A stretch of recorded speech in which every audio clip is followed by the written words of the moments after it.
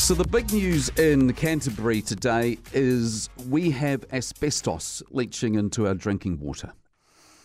We're being told the health impact is uncertain, but I tell you what, it is enough to make me think the government's Three Waters reforms might not be such a bad thing after all. I know the conspiracy theorists are already smelling a rat and thinking that the timing of this research by the University of Otago is a bit suspicious, given the fight the government has on its hands over Three Waters.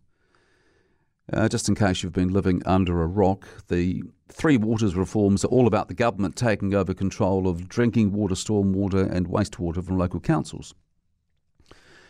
It wants to set up new water authorities, and there'll be one authority for pretty much the whole of the South Island. If it went ahead, the government would also pay councils some money in exchange for their water infrastructure assets. In Christchurch, for example, is talking about paying $120 million in exchange for $6.9 billion worth of assets. Now, that's a joke, and it's had a lot of headlines.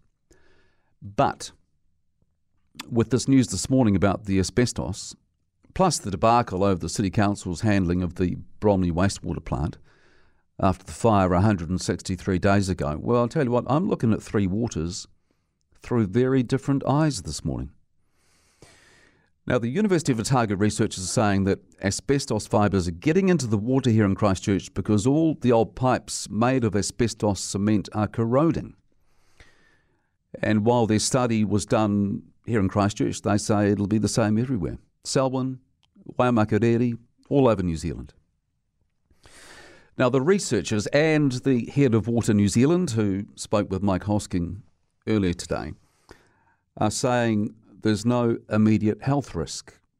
That's on the basis, by the way, that any link between asbestos fibres in drinking water and cancer, for example, can only be made if data on the amount of asbestos that's in the drinking water is collected regularly. And that's not happening. Doesn't happen. So that's the basis for saying there's no immediate health risk. And I see that the person in charge of drinking water at the Christchurch City Council is saying the same thing today. What the Water New Zealand person was saying was that the risk she sees is contractors digging up the old pipes and disturbing the asbestos and getting exposed to it that way. But now that we know about it, either way, there is no way we can sit on our hands and do nothing. Something is going to have to be done.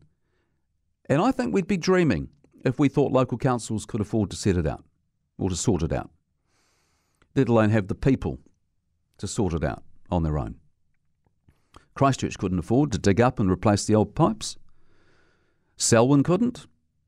Waimakariri couldn't afford it. The only outfit that could afford it is the government. And under the Three Waters reforms, it would be the government's responsibility to sort out the asbestos pipes. Makes sense to me.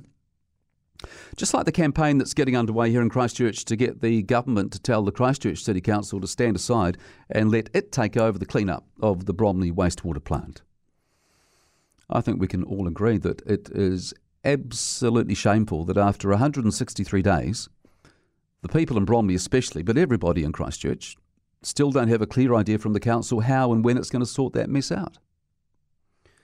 Again, under the Three Waters reforms, it'd be the government's job to sort it out.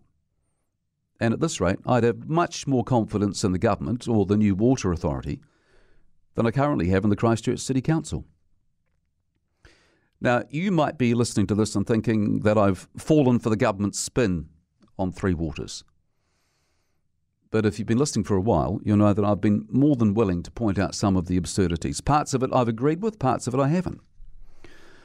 But when the scientists are telling us now, like they are today, that asbestos fibres are getting into our drinking water here in Canterbury, but they can't tell us what the long-term consequences might be because they don't have the data to work with, well, I think it's time for us to take our parochial blinkers off and face the facts. And the facts are this. We have an abundance of beautiful natural water here, but the infrastructure that gets it to our bathrooms and kitchens is falling apart. And as a result, there could be asbestos fibres in this glass of water I'm holding right now. If you're holding a glass of water, there could be asbestos fibres in them. That's a fact.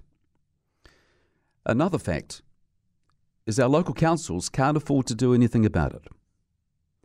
The only outfit that has the money is the government. And that's why my view is changing, and why I think we need to take the blinkers off and give the Three Waters reforms a second chance.